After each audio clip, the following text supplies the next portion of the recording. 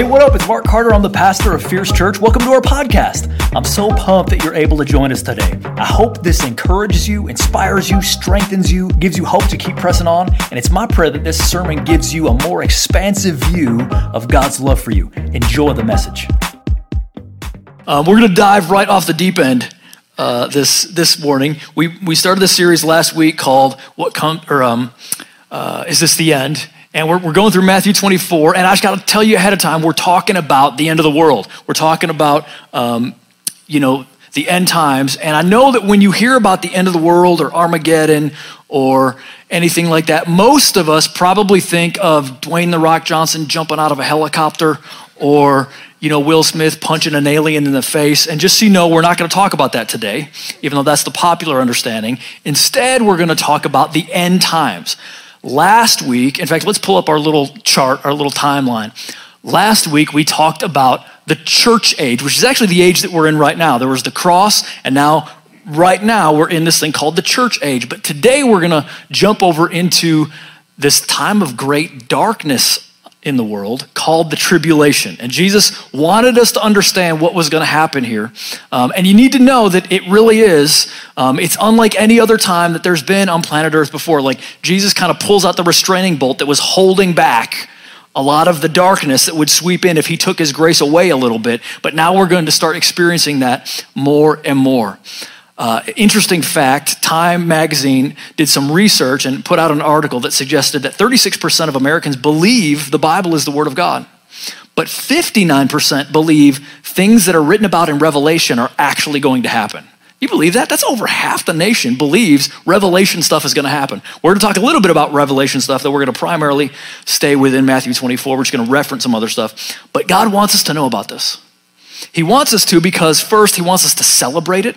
Even though it sounds kind of dark, and it's going to feel a little bit dark today, so just so you know, we need to have this. Like, we got to have balance as a church. We all like rah messages, but we also need to know, look, dude, here's the deal. I don't know if there's a pretty way to paint some of this, but I promise at the end, there's some really good news. There's some really awesome stuff. So, if we get in a point today where you're like, man, I'm feeling depressed already, I want you to keep something in your mind. Can you put Buddy Jesus on the screen?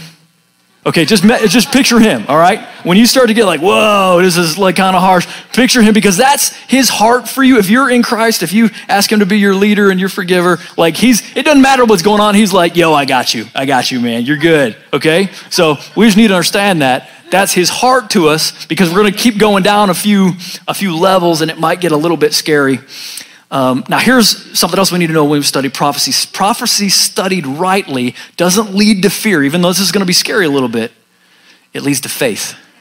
It leads to faith because Jesus wins. Because whoa, hallelujah, there's someone in control of all this. There's someone who is doing all this so we can have security in that. So here's 7 things that will happen during the tribulation. Now, if you want to throw in some amens just to kill some of the quiet that's going on in the room, that would really help me, just so you know. But 7 things that will happen during the tribulation. Last week, we left off at verse 14 in chapter 24, and it just said, and then the end will come. And now we're starting that end. That's called the 7-year period of the tribulation. And Jesus has some very specific things, specific ways he couches that. He's giving guidance, remember, to his disciples. He's saying, look, guys, you need to know that this is going to happen. Now, Jesus is so cool that when he starts to talk prophetically, he's doing it in kind of triple layers. So he's talking about stuff that is going to happen soon for the hearers, but also stuff that's going to happen distantly for us. So let's pull it apart and we'll understand a little bit better. Verse 15, the day is coming, Jesus says, when you will see what Daniel the prophet spoke about, the sacrilegious object that causes desecration standing in the holiness. He says, reader, pay attention. And he's saying that because he knows many of the readers will be familiar with this prophecy of the prophet Daniel, which happened 700 years earlier. But here's what else they would know. They would know, I think that already happened. Even in Jesus' time, that had already happened. This abomination that causes desolation, they would have understood that happened in 168 BC. So that was a long time ago for these folks. That happened in the past. And what happened was this king, Antiochus, came into Jerusalem, tore through, went up to the altar of God. So it's a pagan in the temple, goes to the altar of God and sacrifices a pig, an unclean animal. That was an abomination that caused desolation. And so that's how they understood that prophecy. And Jesus is saying, yeah, that happened, but it's going to happen again. only in a different way. And that's often how prophecy works in the Bible. There's the first version, but then there's kind of like an echo of it or a mirror of it that happens later on. And you see this, especially with Jesus.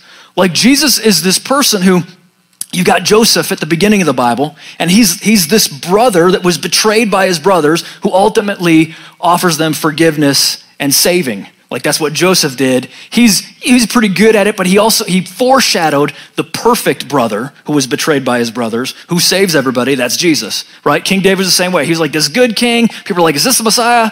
No, he's a foreshadowing. He's imperfect, but he foreshadows the perfect one coming later. In the same way, some of these prophetic statements have echoes throughout time.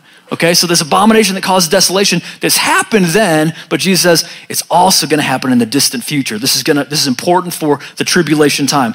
Then he talks about this other manifestation of prophecy being fulfilled, and that happens later than where our disciples are in time right now. This is gonna be the sacking of the temple of the entire city of Jerusalem in 70 AD. This is where the Romans, led by Titus, they sieged the city for 4 years. And this really is a type of judgment of God for not recognizing the Messiah. And they siege the city for 4 years. Finally, they break through and they pull the temple entirely down. And this is where Jesus is prophesying to the Christians. He's saying, hey, listen, verse 16, then those in Judea must flee to the hills. A person out on deck of a roof must not go down into the house to pack. A person out in the field must not return even to get a coat. How terrible it will be for pregnant women and nursing mothers in those days. And pray that your flight will not be in the winter or on the Sabbath. These disciples, this is good for them to hear because they ultimately did. They did leave Jerusalem. That's what the Christians did. Now the Jews, they wouldn't leave because they were Jews. They're like, we're not leaving the temple. And this really was a breach between the Jews and the Christians. That happened in 70 AD. The Jews were like, how could you guys leave? But they were warned by Jesus that they should leave. And so that's what they did. So this is a great forewarning for the people. It was their generation. They would see that happen. But that's not all that was going to happen, because Jesus is also going to talk about what happens later that isn't limited to 70 AD, because it's much worse than anything that happened to 70 AD. Do you see how prophecy works a little bit? See, God doesn't mind jumping a couple thousand years and not necessarily telling you that he did it.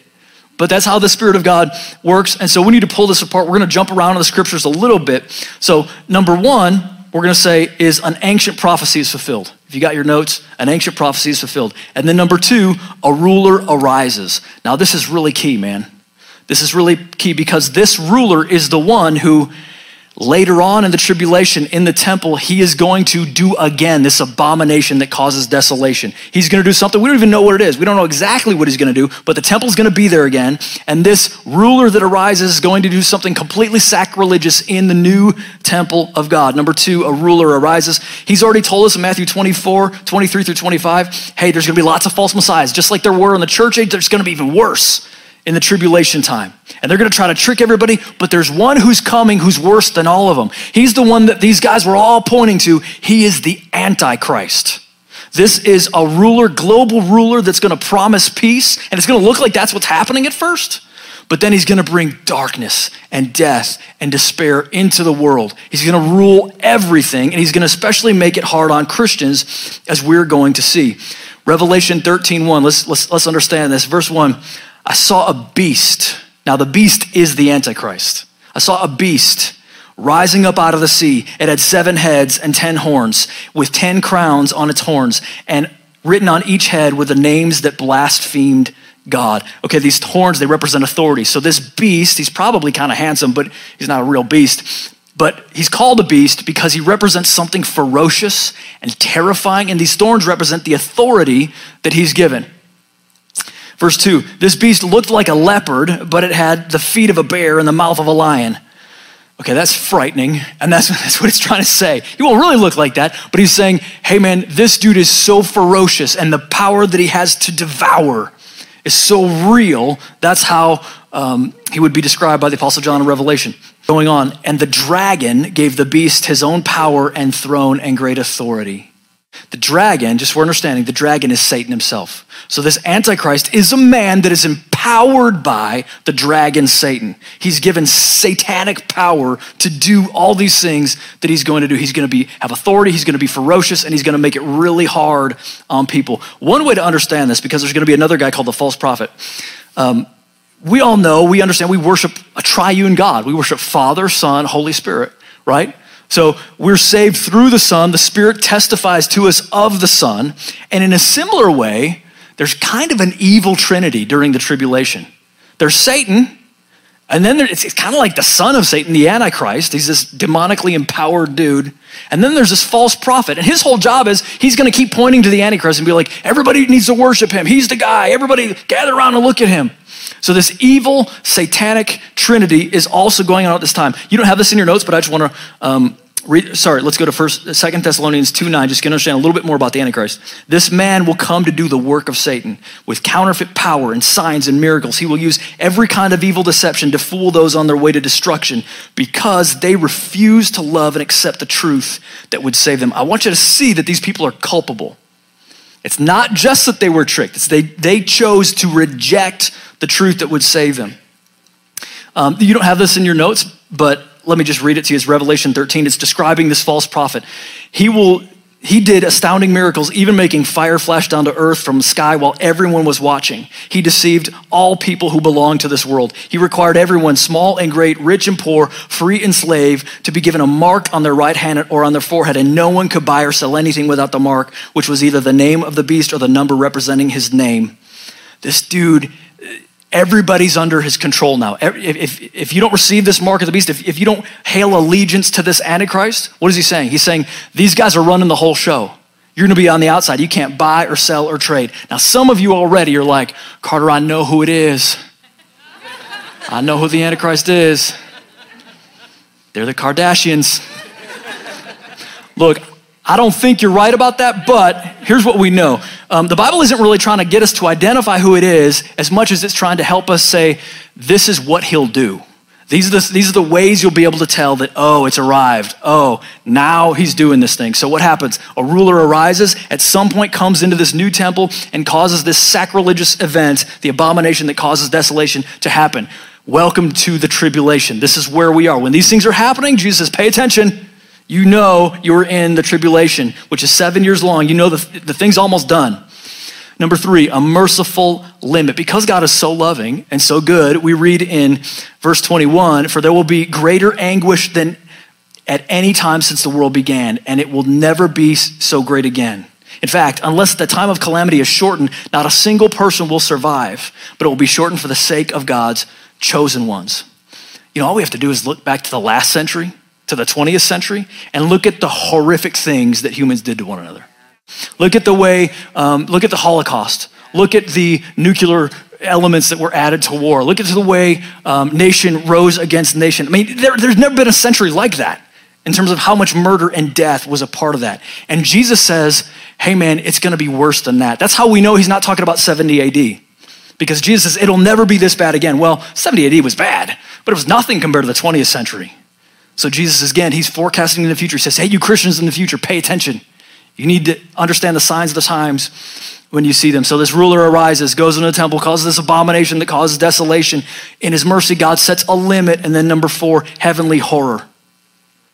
Heavenly horror, yikes. Dude, it's getting bad. Everybody remember Buddy Jesus, not right now, okay? There he is. He's like, I got you, man. You're good. It's okay. Okay? Heavenly horror, yikes. Verse 29. Immediately after the anguish of those days. So remember, these days are so bad that God has to stop it from killing everybody. God stops it. Immediately after the anguish of those days, the sun will be darkened, the moon will give no light, the stars will fall from the sky, and the powers in the heavens will be shaken. I want you to imagine this day with me, because we can kind of read that and it kind of sounds kind of poetic, but let's actually put ourselves there watching this unfold. Years ago, I was with my friend Matt. We were sitting on the porch and we were across the street from this telephone pole. And I don't know what the things are that hold the wires to the pole. You know, those metal looking things. Somebody, transformers. Thank you. Is that Dion? Thanks, buddy. So yeah, Autobots. So we're sitting there and this thing just blows up right across the street from us. And my friends, it was like this. It was like a bomb went off. And this is post 9/11, so we're like freaked out, okay? This thing blows up, like sparks flying everywhere. And it was so percussive. And my friends, I gotta tell you, it was completely reactionary. Like there was no time to think. Our bodies just started running, like instantly. Like we didn't think, oh, we're under attack. Like none of that even happened. It was just like something is blowing up, run. Okay? That's what happened when a transformer blew up. Can you imagine what it's gonna be like when you are staring at the sky and sure, the sun goes out, but that happens at night anyway, so maybe you don't really notice that part. But you look at the stars and it's not just like shooting stars. Dude, the stars really begin to literally fall away. Your universe is collapsing. Do you think that's gonna be like, that's no big deal?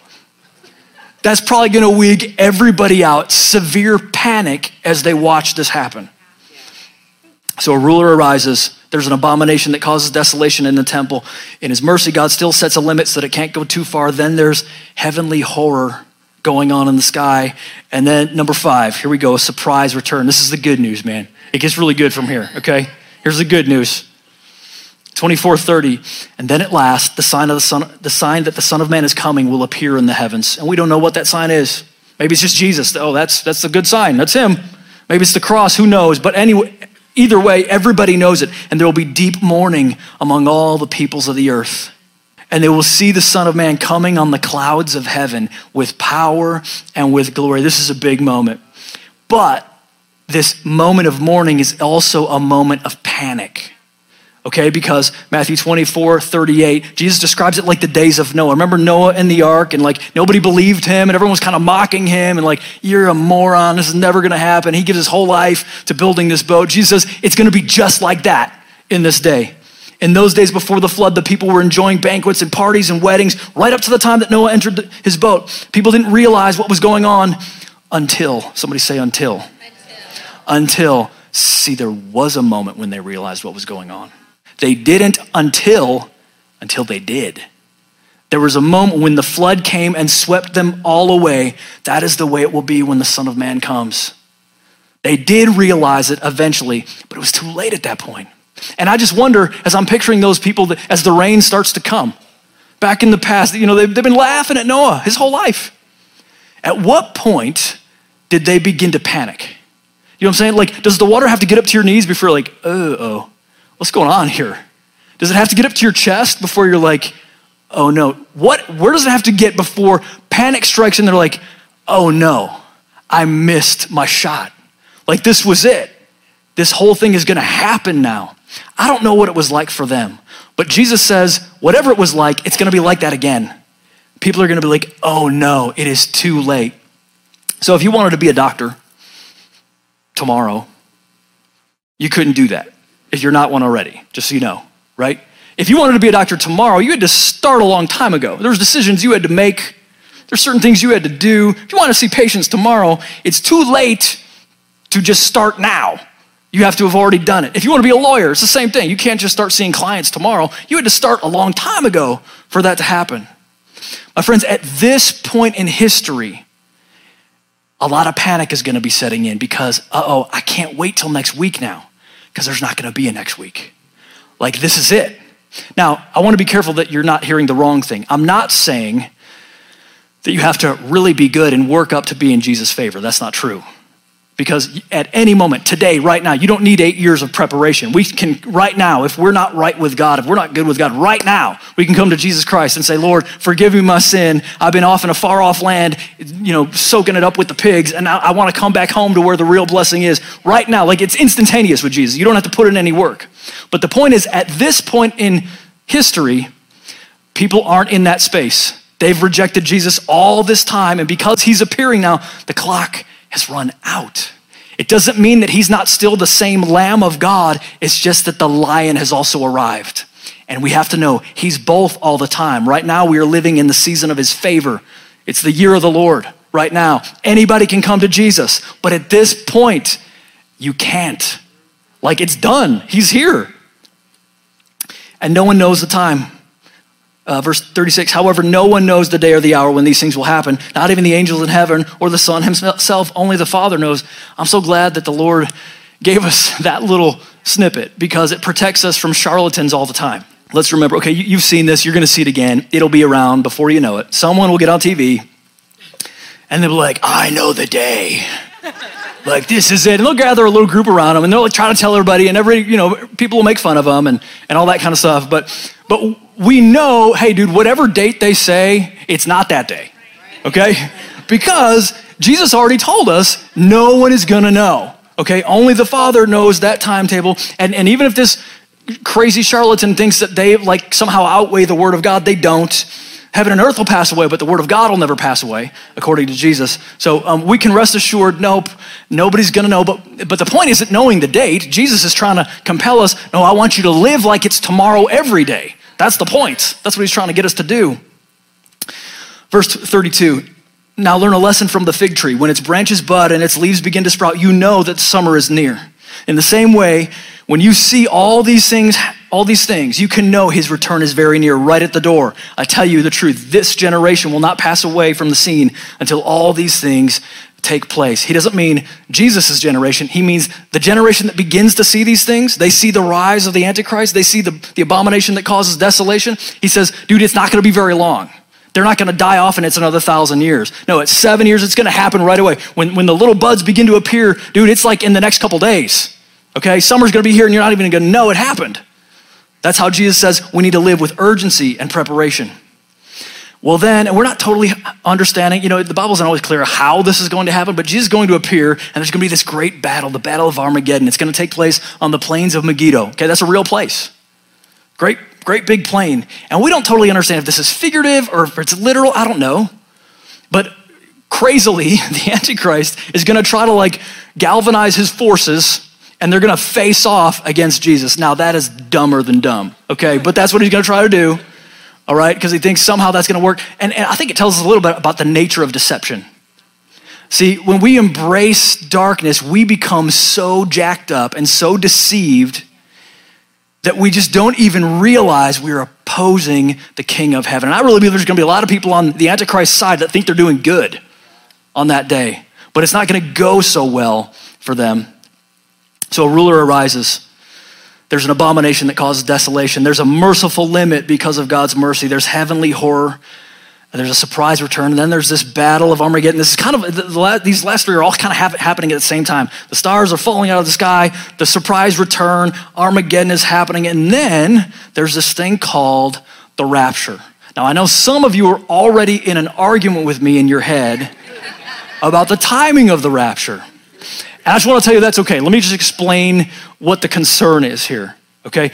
Some folks, godly people, believe the rapture is going to happen before any of this takes place. Carter, we'll never be there, okay? The rapture is going to come along and whisk us all away. Rapture means we're going to float up into the air with Jesus and be whisked away to heaven. And they believe there's a secret time. And you've seen it, man. You saw if you saw Left Behind with Kirk Cameron or the weirder one with Nick Cage, that's what they did in those movies, okay? That's called the pre-tribulational rapture, okay? That's what that means, this long word. There's other folks who say, no, that's really not how it's gonna go. It's a post-trib rapture, meaning the rapture actually just happens when Jesus comes, and Christians are not spared from the tribulation. So I'm the pastor, so I'm just gonna tell you what I think. If you think anything different, if you don't agree with my version, hey man, that's okay. I don't mind if you're wrong, but for real, Christians shouldn't fight about this because the point is, it doesn't really matter as long as, if you're in Christ, dude, you're getting raptured no matter what you do, okay? You don't have to pop in a coin, you're just going. So, the point, my concern is really that you're just in Christ so that either way you don't miss it. So number 6, a raptured church. Now check this out, the words are very important here. Verse 31, and he will send out his angels with a mighty blast of a trumpet, and they will gather his chosen ones from all over the world, from the farthest ends of the earth and heaven. Notice a couple things. One, they're all gathered up by angels, but there's a mighty trumpet. There's a loud thing going on here. Dude, it's loud. I'm sorry for people that don't like loud worship. Sorry, man, this is gonna be loud, okay? But we also see, as Paul is talking about the same event in 1 Thessalonians 4:16, you don't have these in your notes, but just listen. For the Lord himself will come down from heaven with a commanding shout, with the voice of the archangel, with the trumpet call of God. Dude, this is loud, I'm sorry. This is not silent, this is not hidden. It's not just whew, and everybody's gone. Dude, this is mega loud. You're not gonna miss it, okay? You're gonna know that it's happening. And it goes on to say, first the believers who have died will rise from their graves. Then together with them, we who are still alive and remain on earth will be caught up in the clouds to meet the Lord in the air. Then we will be with the Lord forever. Whoa, talking about the dead will rise, okay? Just here, I know that people are concerned about the zombie apocalypse. There's no zombies in this, all right? What he's saying is when we die, if we die before this happens, you're gonna go immediately into the presence of the Lord. Your spirit will. But the Lord has made a promise, even from Old Testament times, there's a resurrection of the body even. That means no matter where the dust of your remains are, even if no one could ever find them, okay? If you died in the sea and were eaten by a shark, like it doesn't matter how you died. If you were in war, if you got shot into space somehow and you're in 3 galaxies over, it doesn't matter where you are. God is so powerful. He's gonna gather together and remake your new and improved, non-sin tainted, glorified body. And he's gonna stick your soul back into it, okay? That's what's going to happen in this moment. Right there, we're gonna meet everybody who's alive right then, they're gonna go up and meet Jesus as he comes. And everybody's soul, even from heaven who came with, it's gonna be reunited with their new glorified body. That's just awesome anyway. I know it sounds kind of weird, but it's awesome. But I want you to just think this through. Paul, who is saying this, he says this, then together with them, we who are still alive and return and remain on earth will be caught up in the clouds to meet them in the air. Then we will be with the Lord forever. Paul is anticipating that he will experience this if he's alive. What that means is Paul is not anticipating a hidden, silent rapture that happens before this. He's not like, wow, but I won't be here. But whoever else is here, they'll go through that. No, he's saying, we're gonna do it. I'm a part of what's gonna happen here. And it's not silent, it's mega loud, and everybody's gonna know it. It's not gonna be hidden. So, you might object, Carter, but that doesn't make sense because why would God allow the wrath of God that's happening during the tribulation, why would he allow it to hit Christians? Hey man, that's a good question. Here's the reality. It's not going to. The wrath of God was poured out on Jesus Christ on the cross. So he experienced all the wrath, if you're a Christian, you'll ever experience. You'll never have to pay for your sin. Jesus Christ paid it in full, completely, finally, forever. But that doesn't mean that Christians don't suffer significantly.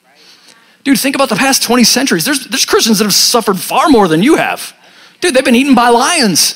Like, so God clearly, though Jesus took the wrath, there's still a suffering that is a part of being on this planet that God's saying, I'm not telling you that I'm gonna keep you from that. That's a part of this earth. So let me just give you 3 more ideas. First, the New Testament nowhere gives a clear scripture that says the rapture happens in 2 different times, that there's a silent one and then there's a loud one. No, there's no mention of the silent one, man. In addition, the New Testament nowhere even suggests that there's 2. It only suggests that there's 1.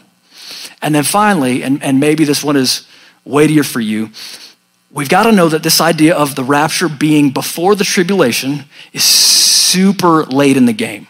Nobody believed this until the 1800s. In fact, the first person to introduce this idea was a man by the name of John Nelson Darby.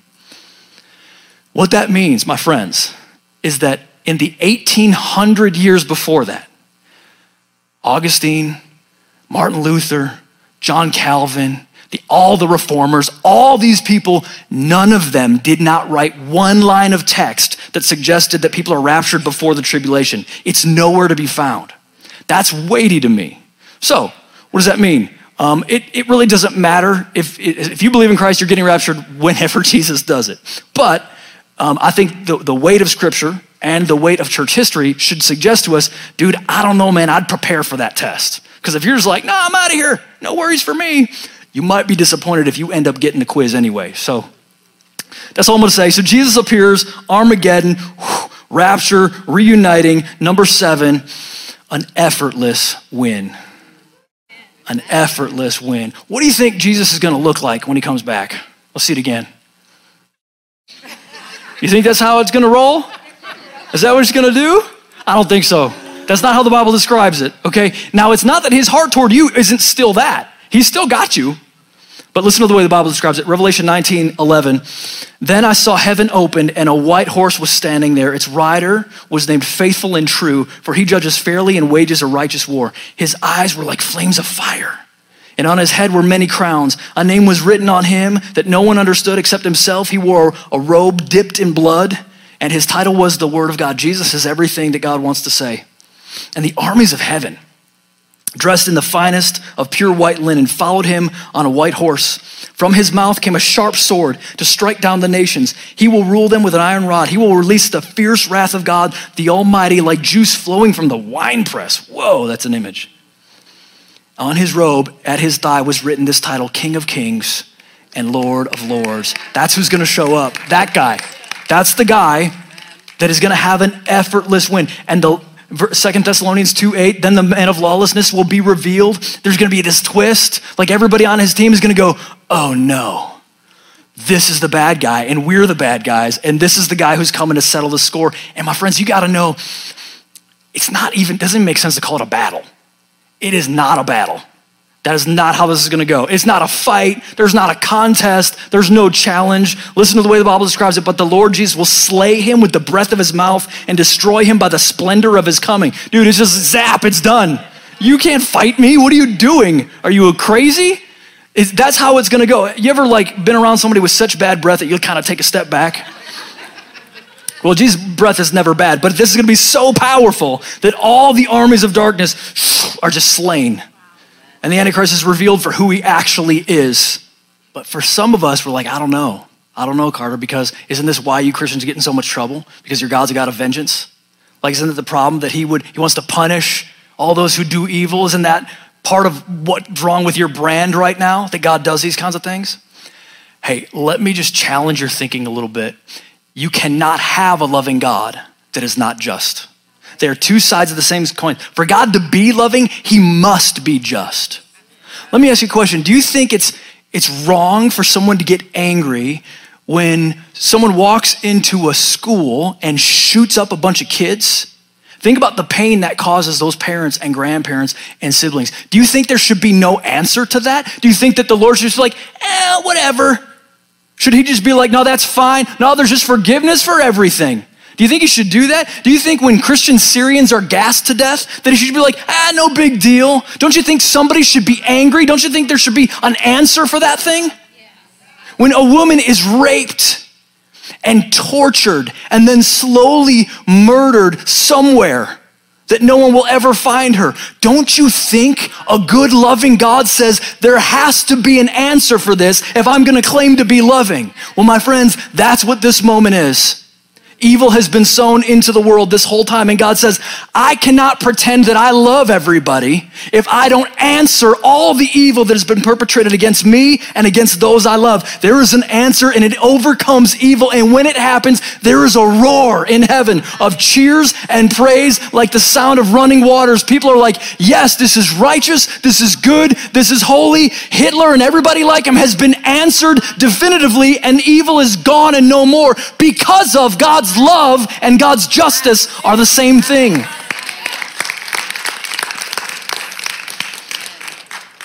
And this is how it ends. Revelation 19:20, and the beast was captured, and with him the false prophet who did mighty miracles on behalf of the beast, miracles that deceived all who had accepted the mark of the beast and who worshiped his statue. Both the beast and the false prophet were thrown alive into the fiery lake of burning sulfur.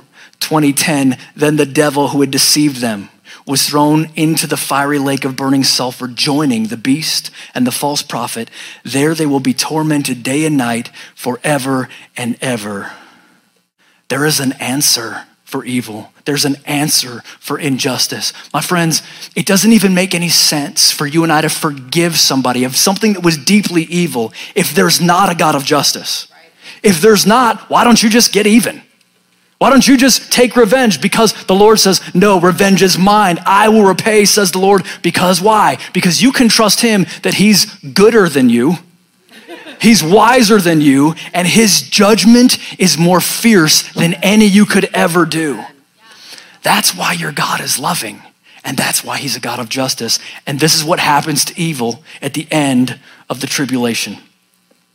I hope that we're like the Thessalonians. This is what Paul heard somebody bragging about them, and he wrote to tell them about it. Verse 10, he says, and they speak of how you are looking forward to the coming of God's Son from heaven, Jesus, whom God raised from the dead. He is the one who has rescued us from the terrors of the coming judgment. He's the one who rescues us from the terrors of that judgment. So the question is, will we meet him as Savior or will we meet him as Judge? Because if we meet him as Savior, if he's the forgiver of our sins and the leader of our life, we're not judged. We've passed from judgment and into life. And the judgment that was upon us was actually upon him. My friends, God so loved the world. Listen, get this Jesus in your mind, because he is the conquering hero, but that doesn't mean he's not still the same Jesus that walked the earth. He's still the same God who so loved the world. He was given that anyone who believes in him would not perish, but have eternal life. He's the same God that while we were yet sinners, he died for us. Before you did anything right, he still thought you were worth it and died for you. He's the one who, he said, hey man, even though I've got 99, I'll leave them all to find one. I'll leave them all to find you. That's the same Jesus. That's the Jesus you know today. That's the Jesus we need to all make sure that we know. We've got to have this urgency. Hey man, we've got to be ready. I mean, that's what Jesus has been saying this whole time. We've got to be praising him that, man, listen, man can't end the world. Is that good news? Look, man, I don't care what you invent, and you might even do terrible things from here on out. But God says, I'm the one who finishes everything. It's my earth, and I'm the one who wraps everything up. So humans, you can't even do it. But it should also put urgency in us for those we love, because that's a real day. And either we're gonna go meet Jesus or he's gonna come meet us. One of the two. So this should produce passion for us. I'm gonna partner with my church. I'm gonna go on mission trips. I'm gonna do whatever I can do in my community to help people far from God find him, even if it means I severely inconvenience myself, because my life has to count. Can somebody say amen? Amen? I think every one of us knows people in your life right now. You know folks who you would just say they're far from God. Let's bow our heads. We're gonna pray for them right now. If you know somebody, they've been drifting, they've been wandering, they've been far away in a far off land, they've been living for self, they're looking for blessing, but they're really looking in the wrong place. They're looking for blessing apart from God, rather in the land of the Father through Jesus. I want you to get their face or faces in your mind right now. If you've got somebody in your mind right now, I want you to put your hand up. Let's raise our hands. Raise your hand for whoever you're thinking of right now. And we're gonna pray for them. Father, we lift up these people whom you love. You died for, Jesus. We pray that you would do whatever it takes, whatever it takes, whatever it takes. Help us to persevere in faith. Help us to persevere trusting that you're gonna send the right people into that fraternity. You're gonna send the right people into that work group. You're gonna send the right people into that salon. You're gonna send the right people. You're gonna send the right message. You're gonna wear down their resistance. You're gonna explain it in such ways that they would understand it. God, would you go get this person? They are your treasure, Jesus. You died for them. And would you use us, whatever it takes, to help people find their way to you, in Christ's name. Amen. Hey, thank you so much for joining us today. If you don't have a home church and you're looking for a Bible preaching community that has its heart set on passionately knowing Jesus and being his witness in our generation, check out Fierce Church. We'd love for you to join us either digitally or in person. Also, if you're looking for leadership development related content, don't forget to check out the Fierce Leadership Podcast, available wherever you get your podcast from. Special thanks to those of you who give generously to support this ministry. It's because of you that this is possible. You can click on the link in the description to give now, or visit fierce.church for more information. If you enjoyed this podcast, why not subscribe, share it with your friends, click on the share button, take a screenshot, and share it on social media or wherever you would share such things. Whatever challenges you're facing, I know you can make it. Don't give up.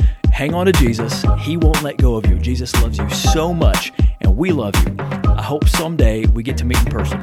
Thanks again for listening.